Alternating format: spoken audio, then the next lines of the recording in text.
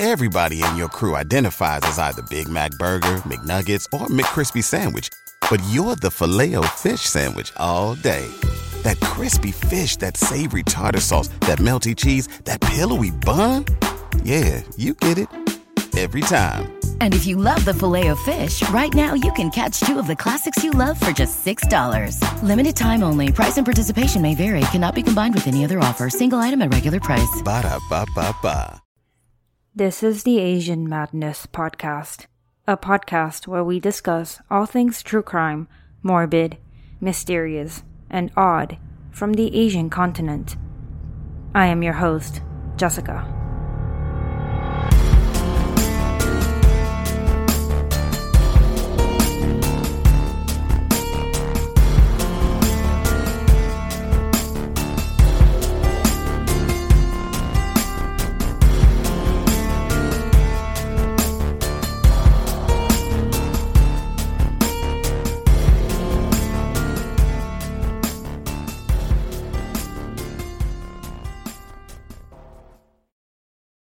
Hello and welcome back to the Asian Madness Podcast.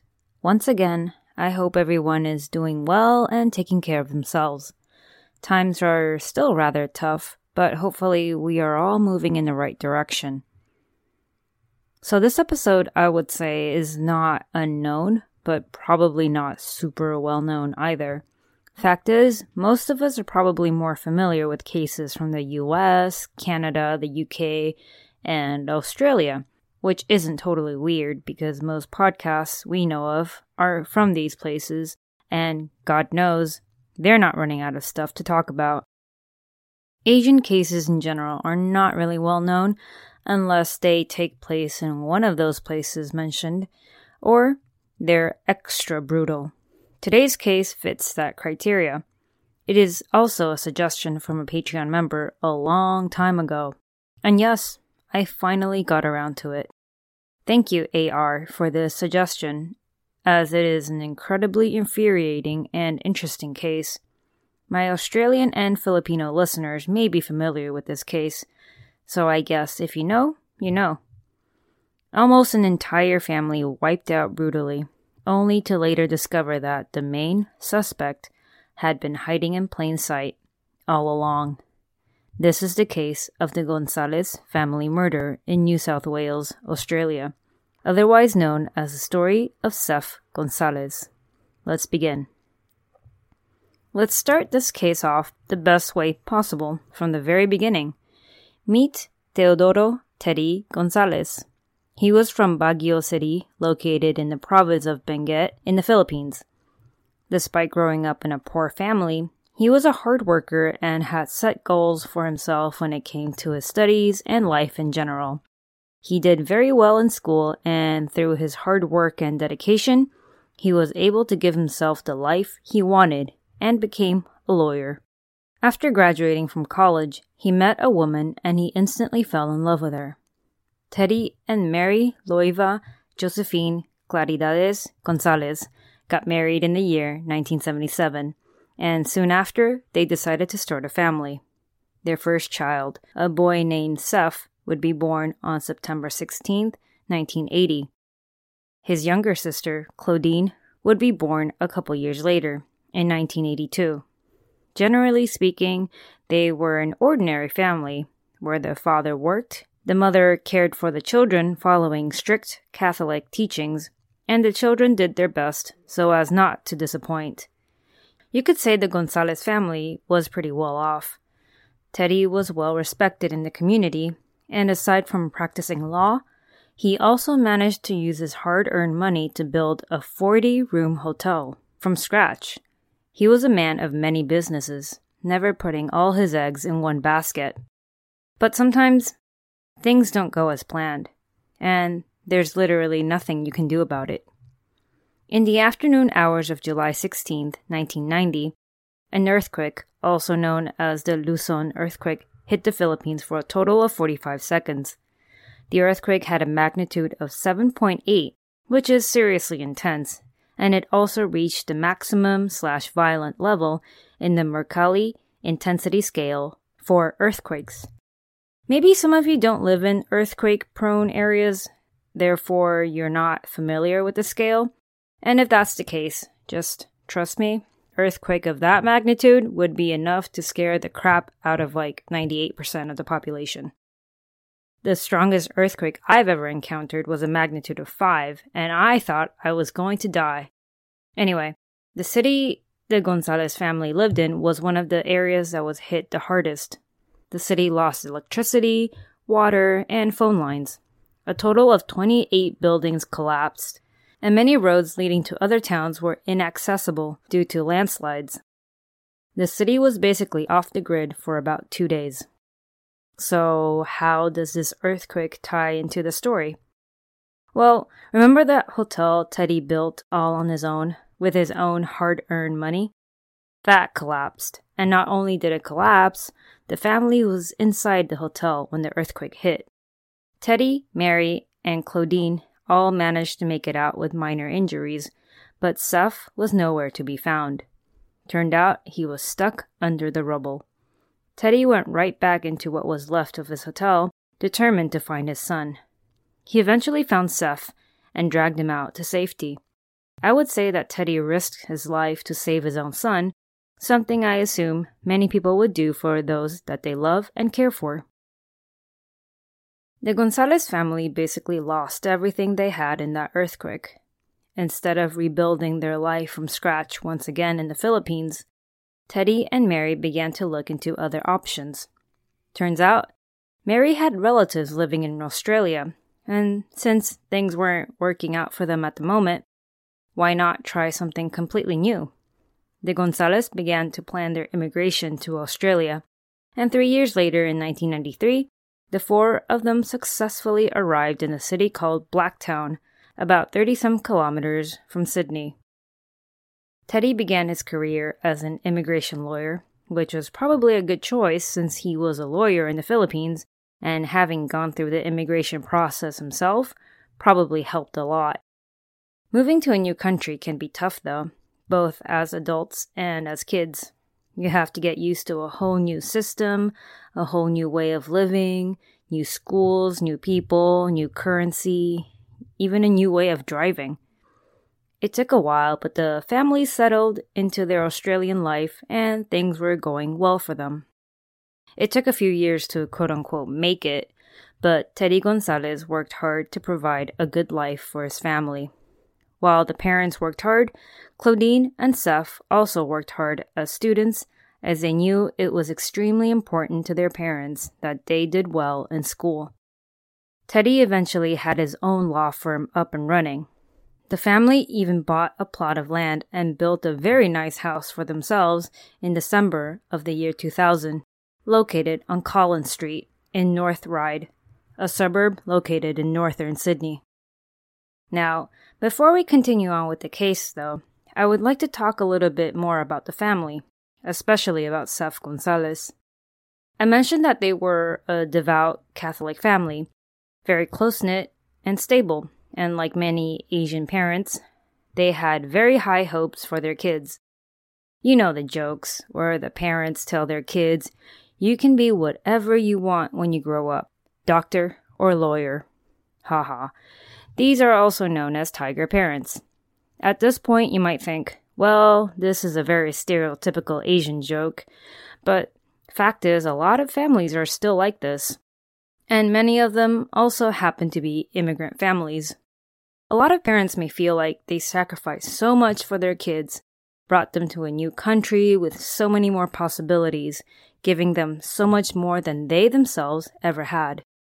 By doing well in school and getting into top universities and following a quote-unquote good career path, that's like the least you can do for your parents, and it technically benefits everybody, right?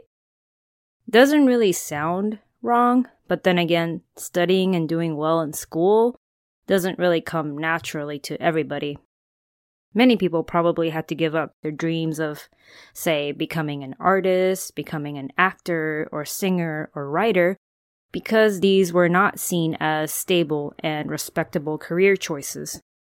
It's just not where the stability or where the money's at, according to older generations. While having money is cool and all, being happy with your life is also really important. Seth Gonzalez knew the rules. He knew it was important to excel and to make his parents proud. He gave up his interests and hobbies and enrolled in the University of New South Wales to study medical science. After a couple years, he knew for sure this was not the path for him. He basically only has one other option now, which was to study law. This time, he enrolled at Macquarie University to study law, and he also began working part-time at his father's firm. Sounds pretty neat, right? He could get his degree, work hard, and eventually take over his father's firm. But I guess this wasn't his calling either. He didn't really seem to care too much about doing well in school. If anything, his grades and his degree probably weren't all that important to him. He very likely went along with everything to please his parents, who also happened to be doing very well financially and were funding him with the kind of lifestyle he wanted. I can't really say if he was spoiled or not, but I do believe he had everything he needed in life and more. And all he had to do in return was to live the life his parents wanted for him. Unfortunately for Seth, though, he was on the verge of getting kicked out of law school, and in order to prevent his parents from finding out the truth, he secretly altered his grades to make them look better. I mean, the logical answer, right? Just a quick side note. Does this remind you of another case involving an immigrant family and tiger parents? Perhaps from Canada? A girl named Jennifer Pan? Anyway, Seth thought he was being clever and whatever, but somehow his sister Claudine found out. She's a couple years younger than him, and I kind of don't think they were super close, because after she found out, she immediately told their parents. This allegedly wasn't the only time she told other people his secrets. There was a rumor that Seth sometimes wet the bed even as a 20-year-old. The whole family knew about it, and while the parents were genuinely concerned, Claudine found this to be pretty funny and supposedly told other people about it as well. I mean, I would be pretty upset. It's hella embarrassing. I can't really say for sure what kind of relationship the siblings had, but I guess you can come to your own conclusions with the info I've provided. So the parents found out about Seth's dishonesty and, worst of all, his failing grades. They were probably shocked, upset, devastated, and very disappointed. They wanted the best for their son, provided him with whatever he needed to live a comfortable life and not worry about money. Now that he was not holding up his end of the deal, they threatened to take away the luxuries they had provided him thus far, including his car, and also threatened to disinherit Seth. This was not the only issue the parents had with their son, though. Seth was allegedly also dating someone his parents strongly disapproved of. This woman was 4 years older than Seth, and maybe they thought the age gap wasn't ideal, or maybe they thought she was a distraction, or maybe they just didn't think she was good enough. I mean, most of us have probably been through something similar. Super common situation, really. While some of us learn to make things work, some others choose a more drastic path. That's enough about the Gonzalez family, though. Here's what happened a few months later, after the family moved into that nice house on Collins Street. The day was July 10th, 2001. Emergency services received a call from a young man close to 12 a.m. midnight, claiming that he found his entire family dead inside his house.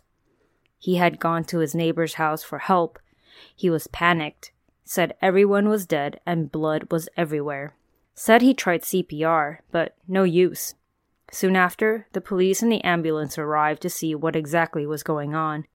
At first glance, it looked like your typical robbery, home invasion gone wrong. Things were scattered all over the house, drawers were pulled out, closet doors were flung wide open. You get the idea. 2 kitchen knives were also missing from the kitchen. 3 people were discovered dead inside the house, and it was an extremely bloody scene. Teddy's body was lying on the floor near the entrance of the house. He had been stabbed multiple times in the neck, chest, back, and abdomen area. Some of the stab wounds proved to be pretty fatal, puncturing his lung and his heart, and his spinal cord was also partially severed. Teddy did appear to have tried to defend himself as he had defensive wounds on his arms. His car keys were found next to his body, and his briefcase was open with papers scattered everywhere. Mary was also found dead near the entrance of the house, around the dining room. She had sustained similar injuries as her husband, and her windpipe was pretty much severed. Her purse had been rummaged through, her belongings scattered all around her body. As for the last victim, 18-year-old Claudine was discovered dead in her bedroom. She seemed to have been bashed in the head multiple times with a blunt object, possibly also strangled, and then finally stabbed.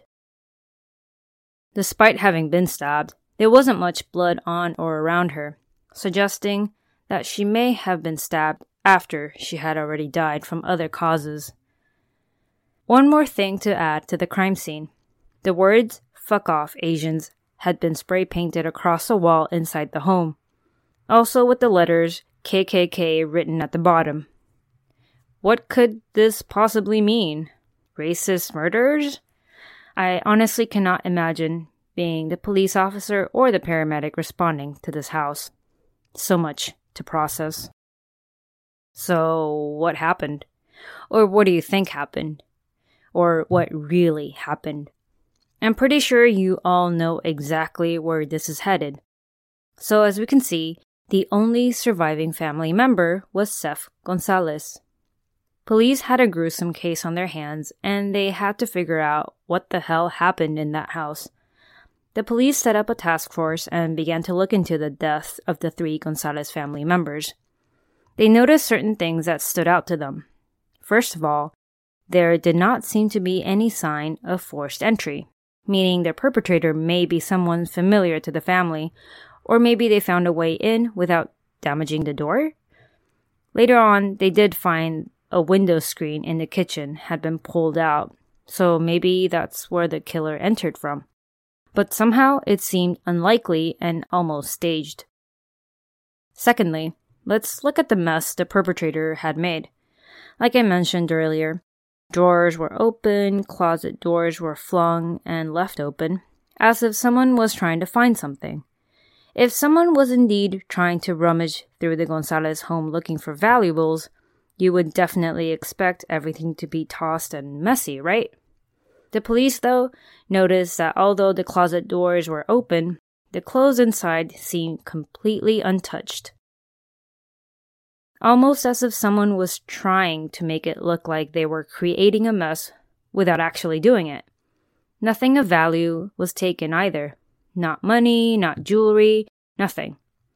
If someone broke in trying to steal, you would think they would, steal something. The police also found a few bloody footprints near Teddy's body. One was underneath his briefcase, and the other one was in the corner of a room. So, this is the scene the police had to work with. It just seemed really straightforward, but confusing at the same time. 3 people had been violently murdered, no question there. But why? What was the motive? And who would want them dead? The autopsies indicated that all 3 family members died between 4 and 7 p.m. on the day of July 10th. Both Mary and Teddy had gone into work that day, so it wasn't difficult to figure out what time they would have returned home. Mary very likely arrived home at around 5:30 in the afternoon and was attacked not long after entering the house as her purse was still with her. Teddy left work later, possibly arriving home at around 7 p.m. He was also attacked not long after entering the house, which would explain his briefcase and his car keys lying on the floor next to his body. It was also discovered that Teddy had been stabbed in the heart, very likely his cause of death. Claudine, Seth's sister, though, was said to be home the entire afternoon. The last sign of her being alive was when she sent her friend a text message at around 4:10 in the afternoon.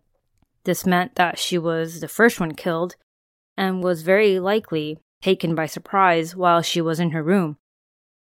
There was also a dent made on the wall in her room, which was very likely caused by the same blunt object that the killer used to bash her head in. Despite all of her physical injuries, it was believed that she had died from strangulation. Police, of course, questioned those who were close to the family to establish alibis and to see if they knew of anyone who would want to harm the Gonzalez family. They questioned business partners, family friends, relatives, neighbors, basically anyone who knew the family.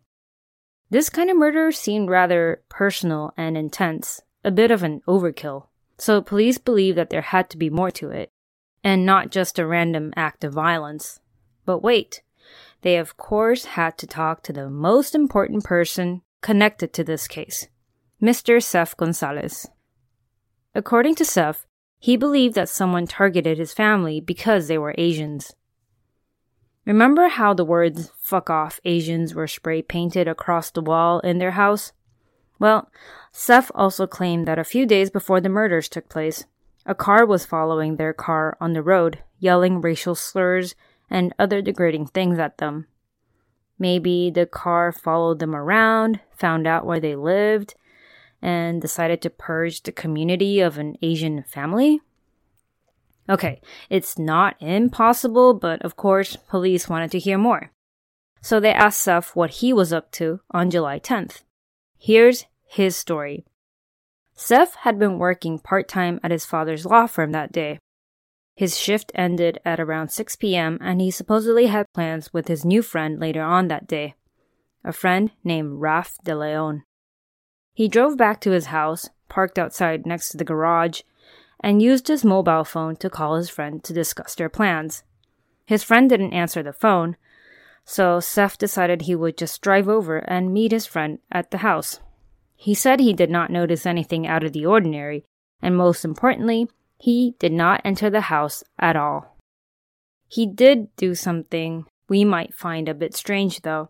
He probably wanted to let his mother know that he was going to be out that night, so he called his home phone with his cell phone. He was literally outside his house calling his house. Maybe most of us would have just walked in, but I mean, that doesn't make him a killer or a liar.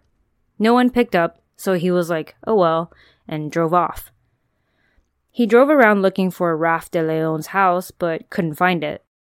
People didn't have Google Maps or anything back then, so I guess if you didn't know where something was, it was hard to find it. In the end, he gave up looking for Raf's house and decided to go meet another friend of his, Sam Dasillo. The two went out for dinner and then visited an arcade. Around 11 p.m. that night, Seth drove Sam home and arrived back at his house at around 11:30 p.m. And that was when he discovered his entire family slaughtered. Seth's story made sense in general, but there were a few parts that contradicted with the investigation, so he was asked to help reenact the day of the murders. Seth claimed that when he arrived home that night, he saw two men run out of his house, presumably the killers. This part is really hard to explain, but Seth explained that he tried to run after the two guys, and they went from the front of the house towards the back of the house. When they tried to reenact this chase with Seth, though, it simply didn't work, as in there was no way he could see the two men around the back. I'm not really familiar with the layout or the details of the house. Just know that police tried to follow what Seth told them, but it didn't matter how they tried it. The reenactment just simply didn't match what Seth told them. Remember I mentioned a couple bloody footprints were found inside the house? One under Teddy's briefcase and one in the corner of the room. Police took note of the shoe imprint and tried to match the shoes. They found a shoebox in Seth's room but couldn't find that pair anywhere. They were a bit suspicious, so they took the imprint and compared it to the size and style of the shoe. And what do you know? It was the exact size and make as the bloody print, except the shoes were nowhere to be found. At this point, you guys are probably like, okay, Jessica, I'm convinced Seth is the killer. But wait, there's more. Seth mentioned that he didn't get off work till around 6 p.m., but for some reason, his maternal aunt, who stopped by the house at around 6, saw Seth's car sitting in the garage, but Seth was nowhere to be found. She had tried the front door and found it locked, but she swore she saw someone inside the house. She tried the doorbell multiple times, and when no one came to the door, she left. Okay, one more. When Seth arrived home that night, he supposedly went around the house looking for his parents and his sister. He said he found his sister and realized she was still alive, but barely, and was bleeding profusely.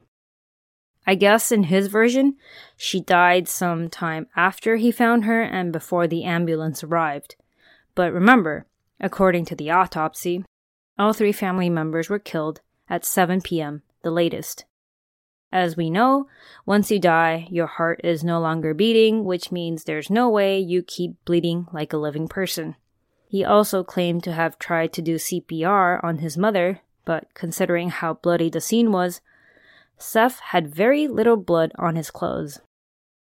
I guess if Seth bothered to pay attention while trying to get his medical degree, he wouldn't have said any of this. By this point, the police were pretty suspicious of Seth. Could he have been in shock, misremembered details, and gave out wrong information? I mean, maybe, yeah. I would be pretty shocked if I were in his shoes, assuming I was 100% innocent. But was he acting guilty? He went on TV asking everyone for help, and he also offered a reward for anyone who had information on this case. During the funeral, Seth gave a eulogy and sang One Sweet Day, a song by Mariah Carey and Boyz II Men. People found it slightly odd, but, well, everyone grieves differently, right? Police did note that Seth seemed a bit detached, a bit emotionless. But why would a 20-year-old commit such an awful crime, though? In this case, I can name a few reasons. First of all, he was not doing well in school, he was on the brink of getting expelled, and since his parents found out, they had threatened to disinherit him and take away all his current privileges, including his car. That probably made him mad. Seth's parents also disliked the woman he was dating, which probably also upset him.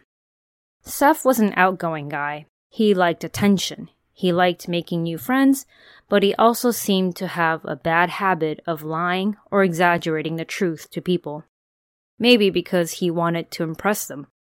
He had once told someone that he had signed with a record label which was worth millions of dollars.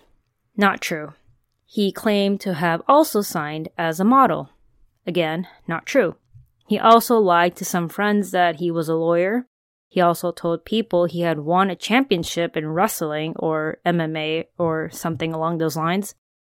Despite all these lies, he kind of gave off a sincere vibe, so it made it easy for people to befriend him and even believe him. We probably all know someone like this. They seem honest. They seem like they come to you with pure intentions, but in reality, it's all a front. Knowing what they know now about Seth as a person, police decided to monitor his behavior for a while. They also had an officer go undercover to try and befriend Seth. They lacked concrete proof, and Seth continued to behave like the sole survivor and a victim. So the police wanted to be more cautious. If they tried jumping into an arrest too quickly, that could backfire on them. So they took their time.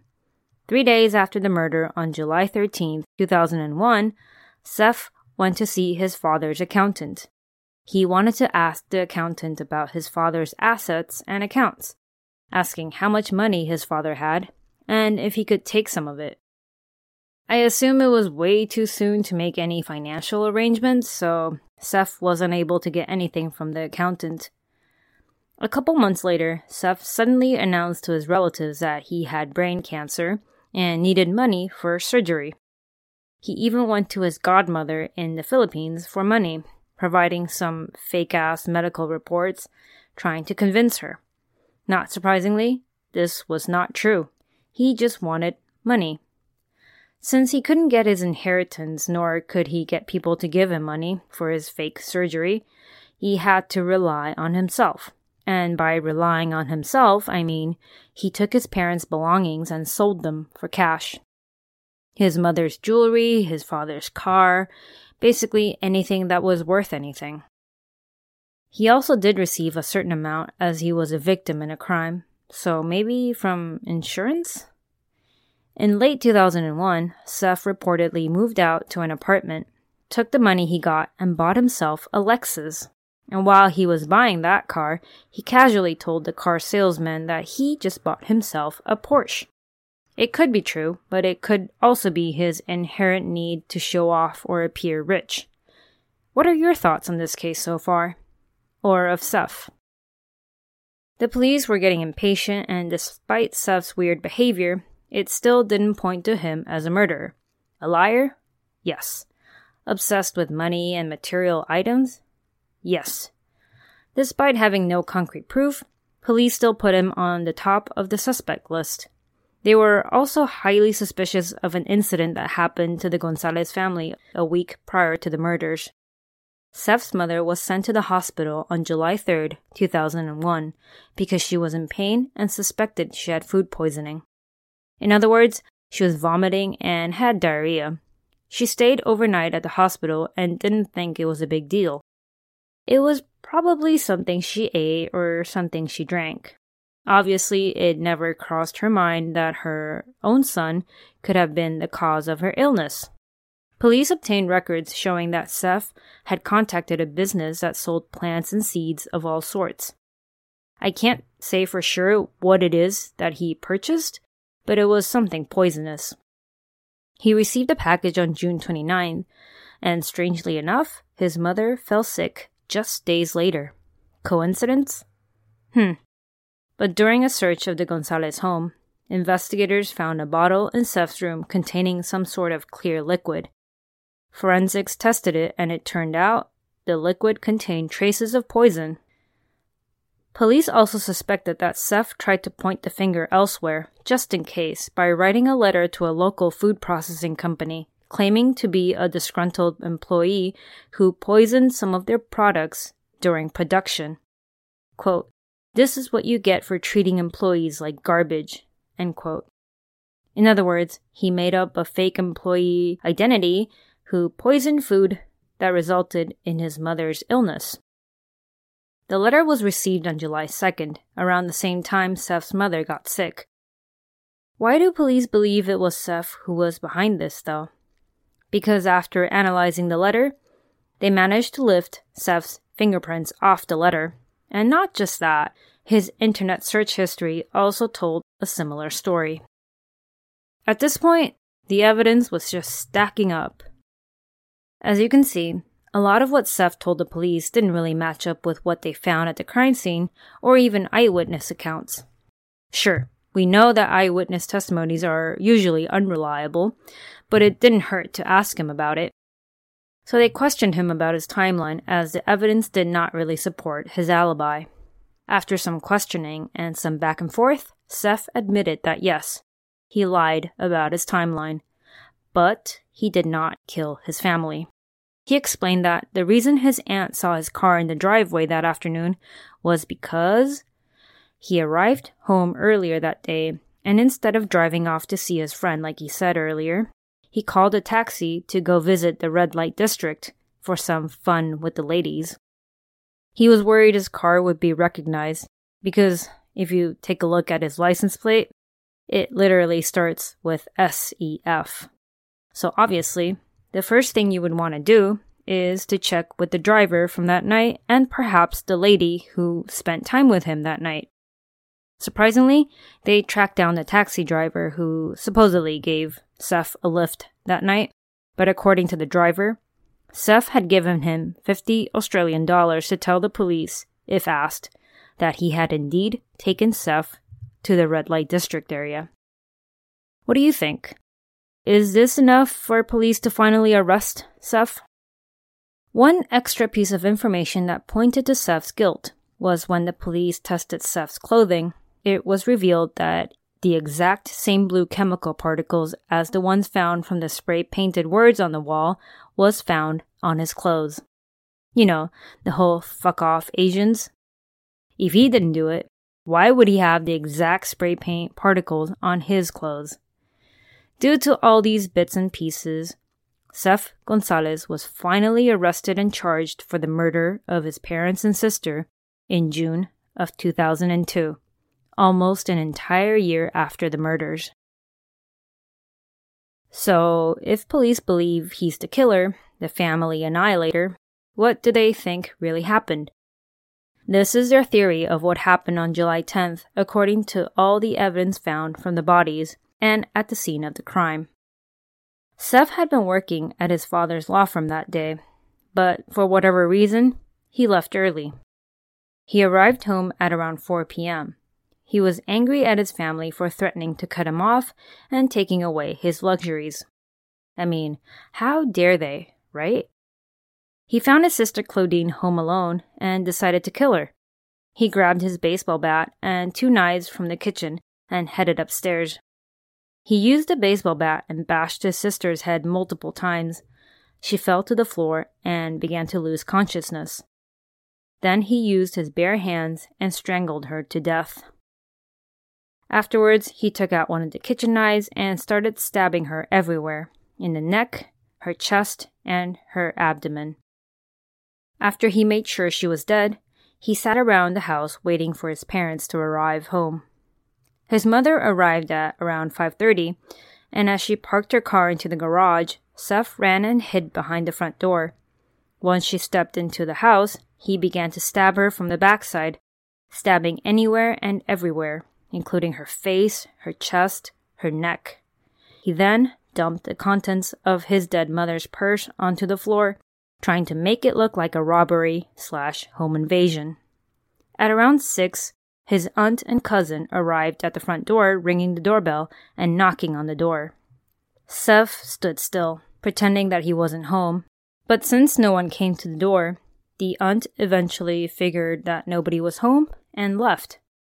At around 6:50 p.m., Teddy arrives home from work. Again, Seth hid and attacked his father as soon as he entered the house. He stabbed him everywhere, puncturing his lung, severing his spinal cord, and eventually stabbing him in the heart and neck. He took his father's briefcase and dumped everything out, once again trying to make it look like a home invasion gone wrong. After he killed everyone, he took a shower, used a spray paint can, and spray painted the words, "Fuck off, Asians," on the wall. He also ripped out a window screen from the back of the house, doing his best to make it look like someone broke in from there. He then either hid or got rid of all his blood-soaked clothes and weapons. As for the rest of the night, he did what he said he did. He went to see his friend and had dinner and went to an arcade. He arrived home at 11:30 p.m., just as he initially said. And then when he discovered the bodies, he ran to the neighbors and called the police. Seth was charged with 3 counts of murder and also an extra count for, quote, threatening product contamination, which I assume is when he poisoned his mother and tried to blame an innocent food processing company. He was initially held at the Silverwater Correctional Center, located about 13 miles west of Sydney. He was refused bail. Seth was seen by a psychiatrist who was trying to determine if he had any mental health issues, but the psychiatrist concluded that at the moment he could see no signs of any, but he also couldn't rule out the possibility that something might show up later, since Seth was still pretty young. His trial started around April of 2004, and the entire time he was questioned, he answered in a very calm but sad way. He repeatedly denied his involvement in the murders and explained that he was only trying to prove his innocence. The prosecution used the fact that Teddy and Mary threatened to take away Seth's inheritance and luxuries as reason for Seth to murder them. It was a matter of selfishness and greed that caused Seth to commit such a terrible crime. The prosecution also used all the forensic evidence against Seth, such as the shoe print, purchasing poison, and the particles from the spray paint can. In other words, Seth most likely spray painted the words himself so he could mislead the investigation. After a month of being on trial, Seth Gonzalez was convicted on 3 counts of murder. On September 17th, he was sentenced to life in prison without the possibility of parole. The court stated that Seth, although only 20 at the time of the crime, was old enough to know right from wrong and was definitely of sound mind. His actions were not sudden and random. They were definitely premeditated, and the murders were also cruel and over the top. Despite the sentencing and the ruling, Seth continued to insist on his innocence. What do you guys think? I mean, he could literally be the unluckiest guy in the world, locked away for a crime he didn't commit. Or he could just be lying, as if insisting on your innocence will eventually work. Although he was not found to have been suffering from any mental illnesses at the time, I wouldn't be surprised if he was later on diagnosed with something. He was known as a bit of a pathological liar and was showing signs of being a narcissist. Around the time he was tried and convicted, Seth had expressed the following to his relatives. "I want you to know that whatever pain you are feeling, I am feeling it worse than you." Okay. Seth was also granted the right to appeal his sentence in 2007, but since the court found no sign of miscarriage of justice, the appeal was dismissed. He is currently serving his sentence at the Goulburn Correctional Centre, a super maximum security prison in New South Wales. The house the Gonzalez family resided in was later on put on the market, and the real estate company in charge of selling it, L.J. Hooker, did not bother to disclose its history with potential buyers. Everyone in the vicinity knew of the history, though, and of course, no one really wanted to have anything to do with that house. An unsuspecting couple from Taiwan were house hunting in the year 2004 and were, of course, unaware of what had happened in that house. They saw it, they liked it, and they wanted it. They eventually found out the truth, though, but way after they had put down a deposit on the house. Taiwanese people are pretty superstitious, and living in a house where something as bad as a triple murder took place? No freaking way. These people would probably rather sleep on a park bench. L.J. Hooker initially refused to refund the deposit. This brought about a lot of negative press and bad publicity to the company, so they eventually agreed to refund the money. Because of this case, the New South Wales government also announced that it would be illegal to, quote, fail to disclose information that could have a substantial impact on the value of a property, end quote. The house was eventually sold in 2005, and yes, this person knowingly bought a triple homicide house. Whatever works for you, really. So there you have it, the very brutal murder of an entire family, most likely committed by the supposed lone survivor. I mentioned earlier that this case reminded me of the Jennifer Pan case, also an immigrant family in Canada involving so-called tiger parents. This case also reminded me of 2 other cases. The Lin family murders, which I covered several episodes ago, and the murder of the entire Raffay family in Bellevue, Washington, also known as the True East murders. If you're not familiar with these cases, I highly recommend you check them out as they're extremely fascinating, but also really sad. I have a hard time understanding why or how Seth could possibly murder his entire family in such a way. Maybe his parents were tough on him. Maybe he was on the verge of getting expelled. Maybe he would have gotten his privileges taken away. But murder? Seth would be in his early 40s now, and if guilty, I really hope he never leaves prison. Some places have referred to Seth as the babyface killer, and if you've seen any of his photos, then you probably understand why. Well, thank you all again for tuning in to this episode. I know this one was intense and maybe a bit complicated, but definitely worth telling. Please, as always, stay safe and be kind. Till next time. Before I go, I would like to thank the following people for their lovely reviews. 123 username 789 from the US, Sedan Nakon from Australia, and Juris Chan from the Philippines. Thank you for your lovely and kind words. Thank you for tuning in to the Asian Madness podcast. If you enjoyed my content, please rate and review me on iTunes. If you would like to get in touch with me, you can find me on Facebook, Instagram, and Twitter, or email me at asianmadnesspod@gmail.com.